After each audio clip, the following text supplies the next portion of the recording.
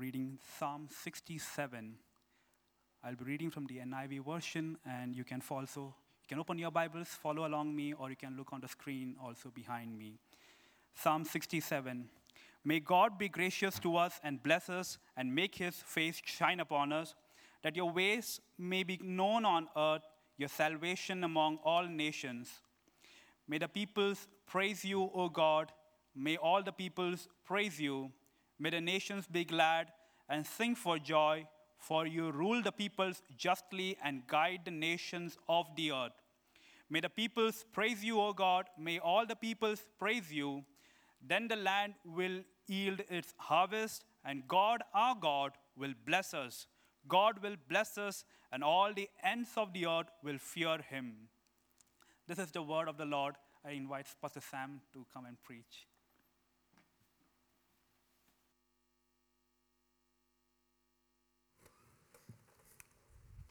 Well, thanks, Stanley, for the scripture reading this evening. It's great to be with you guys here, Church at 5, on a Sunday evening.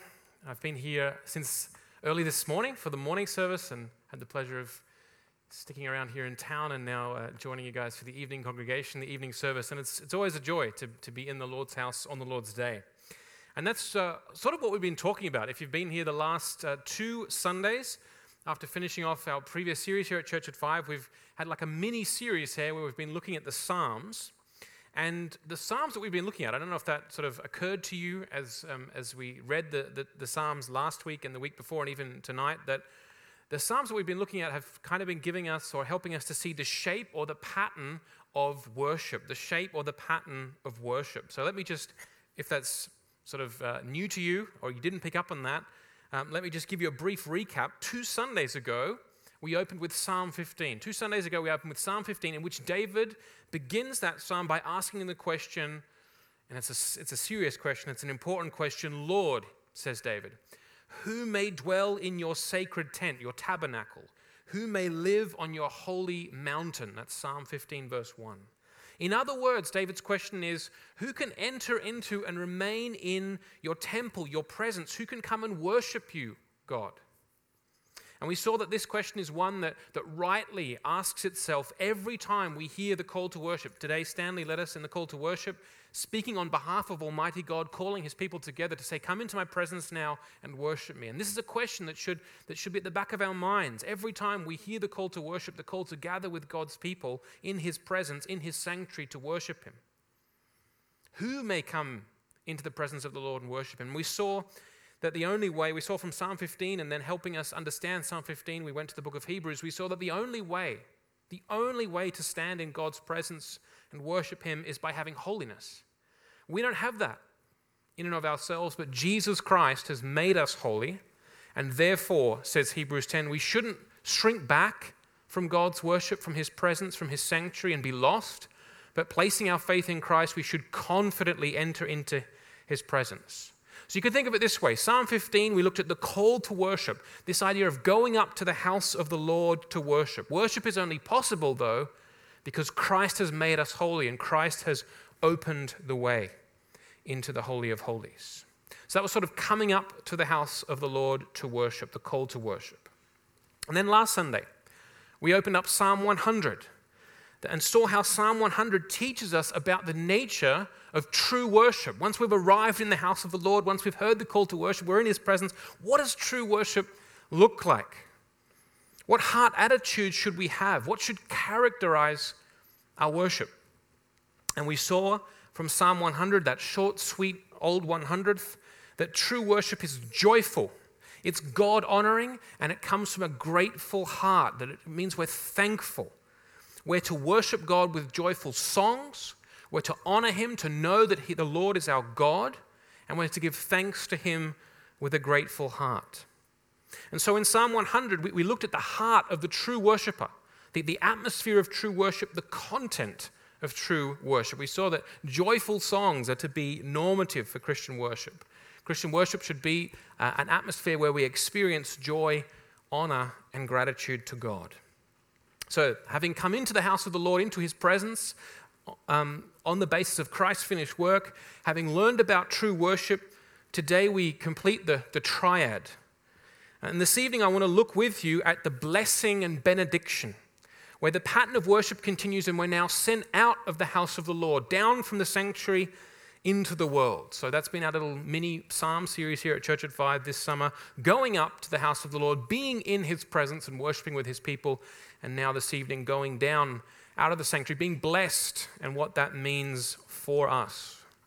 And the message tonight, and I hope that as I say that, I can see that the text is still up on the screen behind me, that you might be able to sort of have an inkling already from the first couple of lines of this psalm, how that might fit in.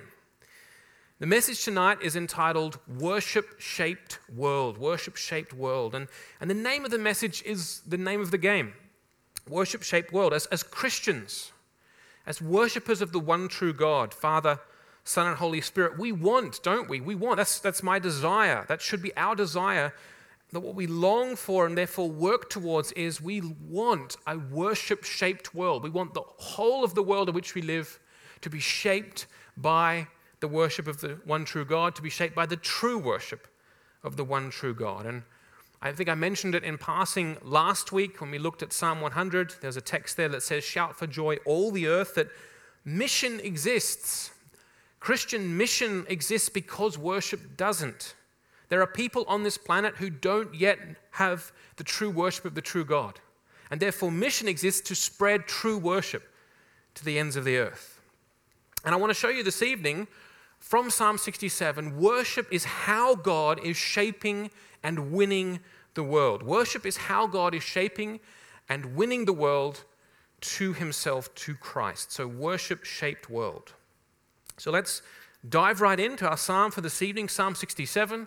Again, we've got a short psalm, this time a couple more verses, 7 verses, in 3 parts, and we're going to focus, we're going to put the main focus this evening on those first 2 verses, 1 and 2, which are really the key to understanding this psalm.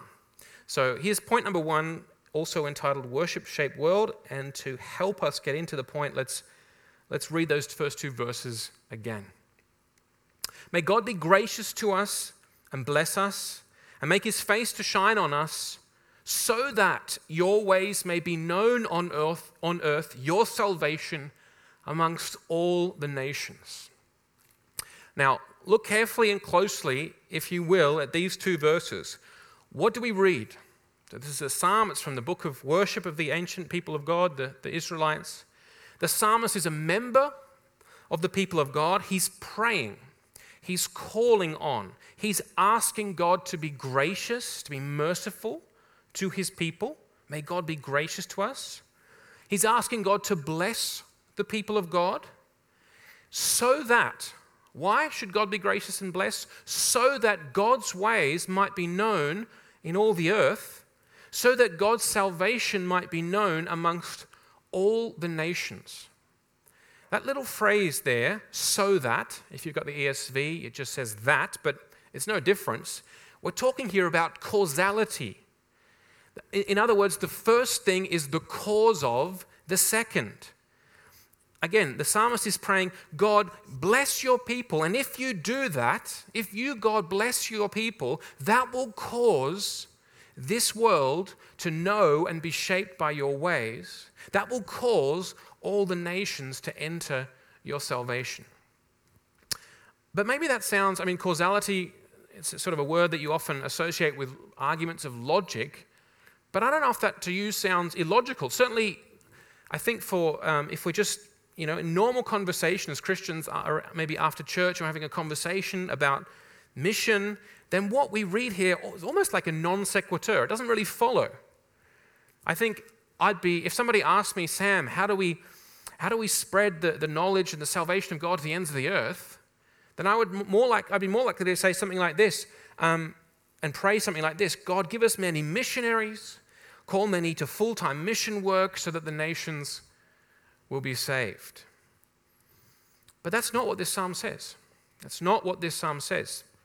The argument instead is this: God, you be gracious to and bless your people, bless the church, and that will lead to the nations being saved and knowing your ways.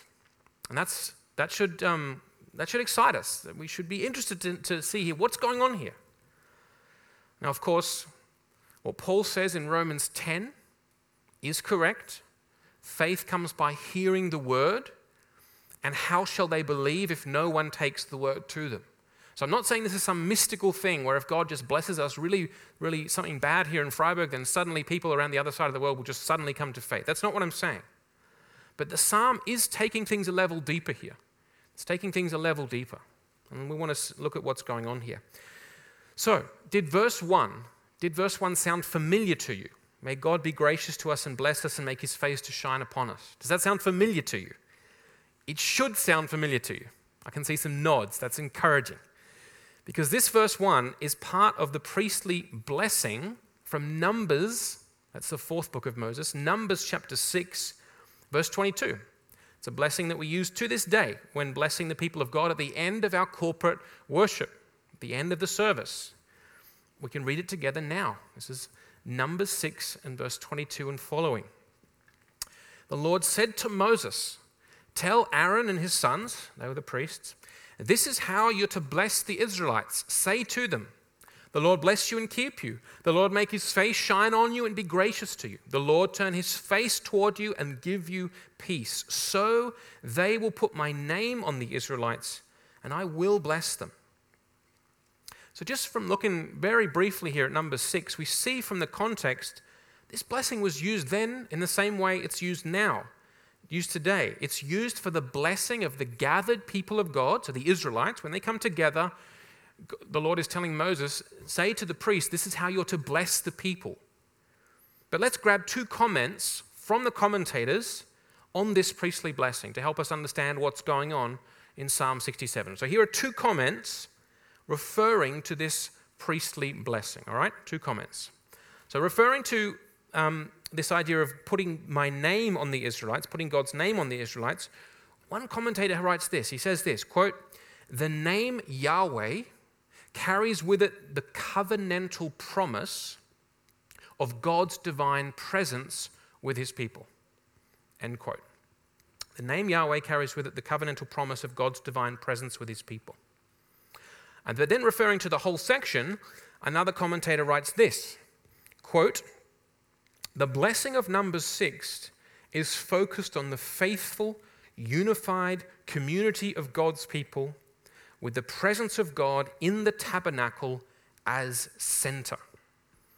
I'll say that again. The blessing of Numbers 6 is focused on the faithful, unified community of God's people with the presence of God in the tabernacle, the holy place, as center. End quote. All right. Now, they sound perhaps like typical theological comments from theological commentaries, but so let's get the cash out. What's actually the meat of these statements? What can we take away from them? Well, basically what these commentators are pointing to is when it comes to this high priestly blessing of Numbers 6, the context is corporate worship. The people of God as a worshiping community together. So translating it into our day, to this season of the history of the people of God, the church as a worshiping community. Look around you right now. That's what we are. We're a worshiping community. And this blessing is spoken to that faithful community of God's people in God's presence at the tabernacle, at the place of God's presence where he's worshipped, in the house of the Lord. That's the first thing. So this blessing has to do with corporate worship, coming together as the Lord's people and being blessed in that sense. And secondly, there's the idea of covenant here. That was one of the comments, right? The idea of putting God's name on the people, his covenant name is meant, Yahweh. You'll remember that in Hebrew, there are 2 words we could say for God. There's Elohim. You probably heard of that one. Elohim, and there's also Yahweh. And to keep it very simple, Elohim, in a sense, refers to God in his godness, as the sort of the creator of the universe, God as God. But Yahweh is God's name. Yahweh is God's name. It's the name that God reveals to Moses at the burning bush. When Moses says, all right, I've had this encounter in the desert and I go back to my people, who should I tell them that I ran into? Who should I tell them that I encountered? And God reveals his covenant name, Yahweh, at that point. So Yahweh is God's name, how he reveals himself to his people. So let's draw it together. The idea is that every time we gather together as God's people to worship God, so that includes right now, tonight, this church at 5, every time we follow God's call to worship, one aspect of what we're doing here tonight is that we remember God's covenant with us, that He's not just the distant creator, but He is our covenant God. We are His covenant people. And we heard that. We heard that last Sunday from Psalm 100, and it's a beautiful line. Remember that Psalm 100 where it says, "Know that the Lord is God. We are His people, the sheep of His pasture." That's talking about relationship, covenant relationship, that God is our God.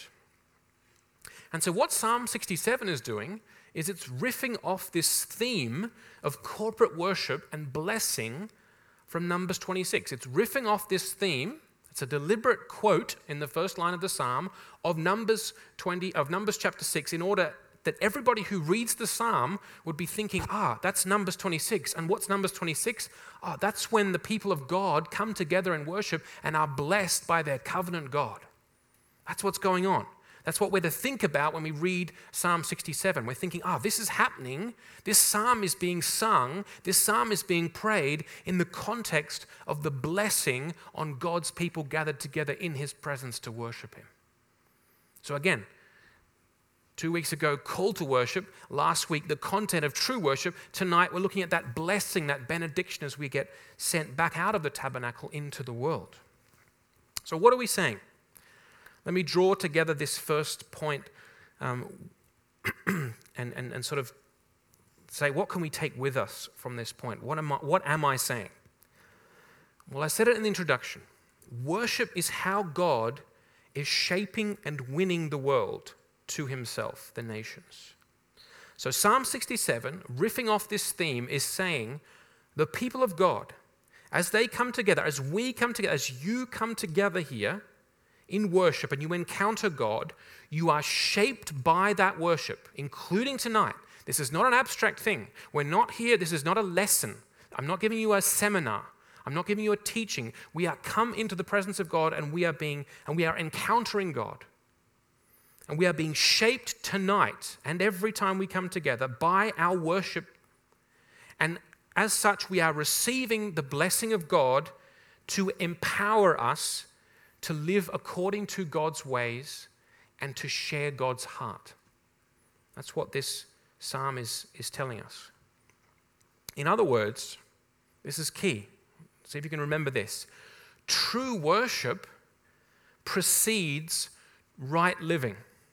I wanted to say true living, sort of make it match up, but it doesn't really make that much sense. So I'll say it this way again. True worship goes before right living. This is something really crucial that we want to understand. It's not that you pull yourselves up by your own moral bootstraps to attain to some level of right living and then, okay, you're good enough, now you can come and worship God. No. It's when we worship God truly, and just recall again, this is all the time, this is in the background. When we worship God truly, that is, we come confidently into His presence, relying on the holiness that Christ has given us, and we worship Him with joyful hearts, gratitude, honoring Him. It's when we worship God truly, that shapes us and transforms us. And that's what leads us to right living. When we worship truly, that's what transforms us and shapes us and changes us so that we live rightly, so that we obey God's word, but not only that, so that we share God's heart for the nations, so that we share God's heart for the nations. But just sticking with that thought for a moment of being transformed by worship, listen to these two verses from 2 Corinthians in light of what I've just said. And in light of verse 1 of our psalm, make His face to shine on us.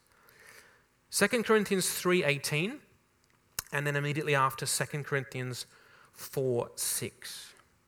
So 2 Corinthians 3:18, Paul says this. He says, we all who with unveiled faces contemplate, that is, look at the Lord's glory, are being transformed into His image with ever-increasing glory, which comes from the Lord, who is the Spirit. And then 4 verse 6, For God, who said, 'Let light shine out of darkness,' made his light shine in our hearts to give us the light of the knowledge of God's glory displayed in the face of Jesus Christ." That's just typical Paul. 2 verses, you'd probably need a 10-week sermon series to unpack it all. Crazy. But let's just get one point straight for tonight. What's going on here? When we contemplate the Lord's glory, which, as we learn, is displayed in the face of Jesus Christ. So when we focus on contemplating the glory of Jesus, which is worship, then we are being transformed. We're being transformed. And what are we being transformed? We're being transformed into the image of Jesus Christ, who himself is the image of eternal God, says Colossians. So again, true worship, coming into the corporate worship of the people of God and being transformed as we worship, as we look upon our Lord's glory, that's what transforms us. That's what shapes us. That's what goes before right living. And the blessing here in Psalm 67 simply calls to mind the end of that worship service, the idea of being sent back out of the tabernacle and into the world, having been transformed, which of course is a process ongoing, Sunday for Sunday, year by year. That's how the kingdom of God works. It's like a seed that starts off small and it slowly grows to become the greatest tree in the garden. It's not like some kind of magic seed where you put it in a pot and you put in some water and it suddenly becomes Jack and the Beanstalk. It's a process. And a blessing, so again, the blessing here in Psalm 67 simply calls this to mind. The end of the corporate worship service, we've been transformed by contemplating the Lord's glory. We're now being sent back out of the tabernacle into the world. And according to Warren Wiersbe, a famous Bible teacher, a faithful and humble man, he says, blessing is a gift from God that glorifies his name, helps his people, and through them reaches out to help others who will then in turn glorify his name. I'll say that again. Blessing is a gift from God that glorifies his name, helps his people, and through them reaches out to help others who will then in turn glorify his name. God blesses us, he says, so that we might be a blessing to others. God loves to bless us. Just think about that for a moment. God loves to bless you here, that you might be a blessing to others. And if Wiersbe is right, that blessing is a gift that glorifies God's name and helps his people, then God blesses us by shaping us through worship to reflect his glory and share his heart. That's part of how God blesses us, by shaping us through worship that we might more reflect him and his glory, but also share his heart. So, that's these first 2 verses, that we desire a worship-shaped world. We are shaped by worship, and we want the whole world to be shaped by worship. And that brings us to these next 3 verses, and having God-shaped hearts. You see, as we're transformed, not only are we transformed to live rightly, but we're transformed to share God's heart. And so we want to have God-shaped hearts. Let's read these next verses. So having been blessed out of the covenant worship service, the psalmist now says, he prays, verse 3, "May the peoples praise you, God. May all the peoples praise you. May the nations be glad and sing for joy, for you rule the peoples with equity and guide the nations of the earth. May the peoples praise you, God. May all the peoples praise you." This is the prayer. I don't know how you feel as you hear that prayer, whether you can make that your prayer, but in effect it should be your prayer. This is the prayer of the people of God, shaped by the worship of God and blessed by God to be a blessing to others. This is the prayer of the people of God, shaped by the worship of God and blessed by God to be a blessing to others. Again, mission exists because worship doesn't. But we can flip it around too. Worship, true worship drives mission. True worship drives mission. True worshippers love to see the spread of true worship. They love to see others blessed with a knowledge of the true God. They love to see others blessed with salvation from Jesus Christ, life in the Spirit, a living hope, and unceasing joy. As such, true worshippers show themselves to have God-shaped hearts because they desire what God desires. They have His heart for the nations. When God looks at you this evening, when God looks at me this evening, then this is something that can encourage us so much. The light of His face shines upon us. That was verse 1. You can know that here. The light of God's face shines upon you personally tonight. Even though we're sinners, we learned 2 weeks ago, God's face can shine upon us because He is gracious to us, merciful to us in Jesus Christ. So that's great. We want to be encouraged by that truth. But we see here that in verse 3, the perspective changes. So having been in the context of the worship of God's people in the tabernacle, now the psalmist, having been encouraged and blessed by God's grace and God's blessing and God's love for him and for God's people, the view now opens up, though, to the whole world, to all the nations. And so we see here, we're not just to be concerned about our own lives or even the life of our own church as the expression of God's people in this place, but we're to have a heart, a God-shaped heart for the whole world. And again, the way we receive this heart is by being transformed through true worship. And the prayer here, the prayer of the psalmist, is that all the people of the earth would share in the worship of the true God. I want us to see that. See how connected worship is with mission. The prayer here is that all the people on the earth should share in the worship of the true God, should be full of the joy of the Lord. So connected to this desire is the certainty that God, and we want to take this on board tonight, God will not overlook or forget any nation or people. Our God will not overlook or forget any nation or people. This is a psalm for the nations, Psalm 67. God is the God of all the nations, and His purpose, His heart, is to gather all the nations, all the peoples to Himself, that they would come to know His Son, Jesus Christ, and that they would find their greatest joy in Jesus Christ. Look there again at verse 4. May the nations be glad and sing for joy. That's God's heart for the nations. And that's the heart of the psalmist as he comes out of worshiping with God's people. That's the perspective he comes out of worship with. God, I've got your heart for the nations, for all the nations. The heart of true worshipers connects our covenant renewing worship here with the mission of God throughout the whole earth. So we've come together to think about God as our God, our covenant God who loves us. He's not a distant creator God. He's our personal God who loves us, His people. We're the sheep of His pasture. That's our covenant renewing as we remember here His covenant with us. And we're going to do that in just a few moments' time when we celebrate the sign of the new covenant, communion, and remember what Christ has done for us.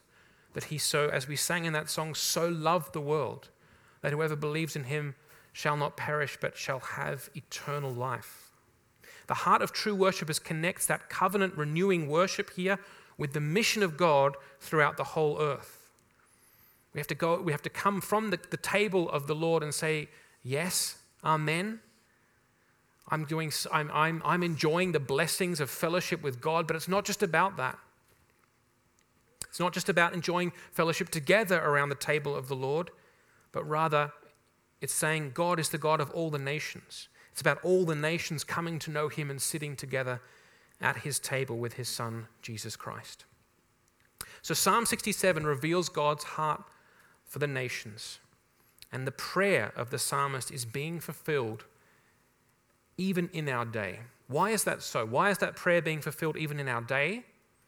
Because God is shaping His people even today, even now, even this Sunday, not only here, but in congregations around the world.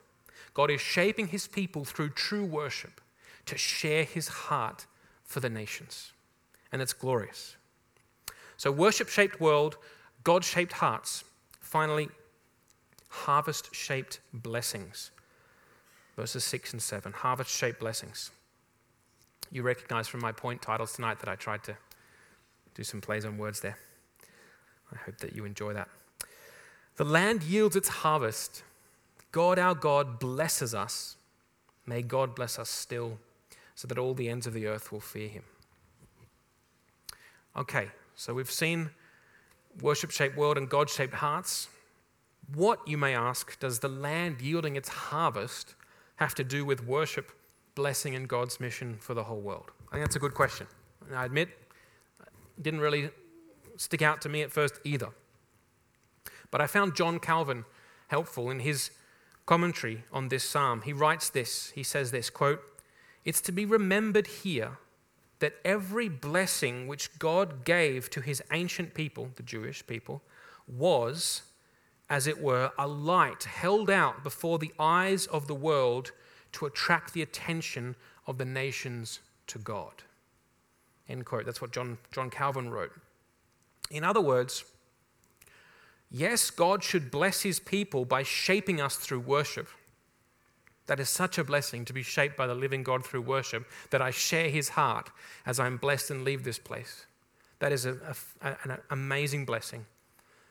But God should also bless us in the sense that other nations and peoples would see the love that God has for us, his people, and therefore come to him. That is a picture in the Old Testament. It's, for example, if you read in parts of Deuteronomy, it says that the Lord will bless you when you're in that promised land, and the other nations will see that the Lord has blessed you, and they will come up to the house of the Lord to worship him. So that is one way of understanding this last text. But I think perhaps it's better to understand it another way. Land, the word land there in verse 6, can also be translated earth. In fact, if you read the ESV, which I know some people do here at Church at 5, it says earth in your ESV translation. And there's a word play going on here.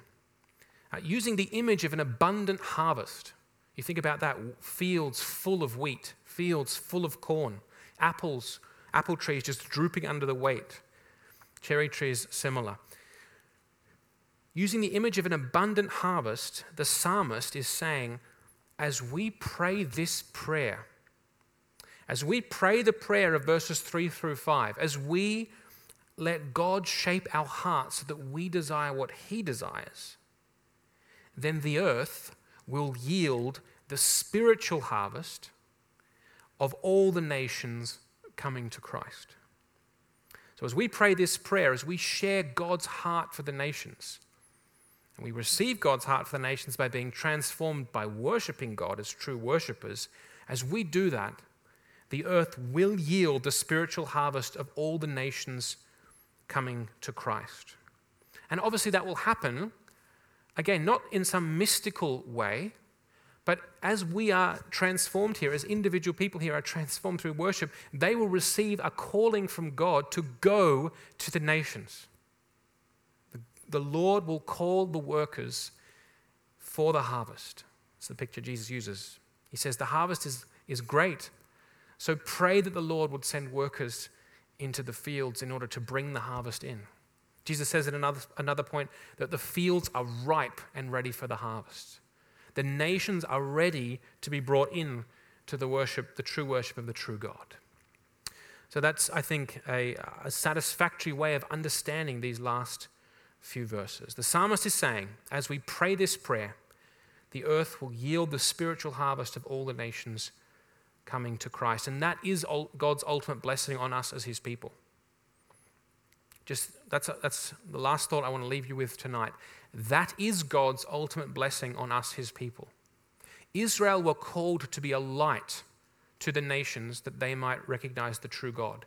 So the greatest blessing that could have come on Israel was for the nations to recognize the true God and come to him. Israel failed. Only one was faithful. His name was Jesus Christ, the faithful Israelite.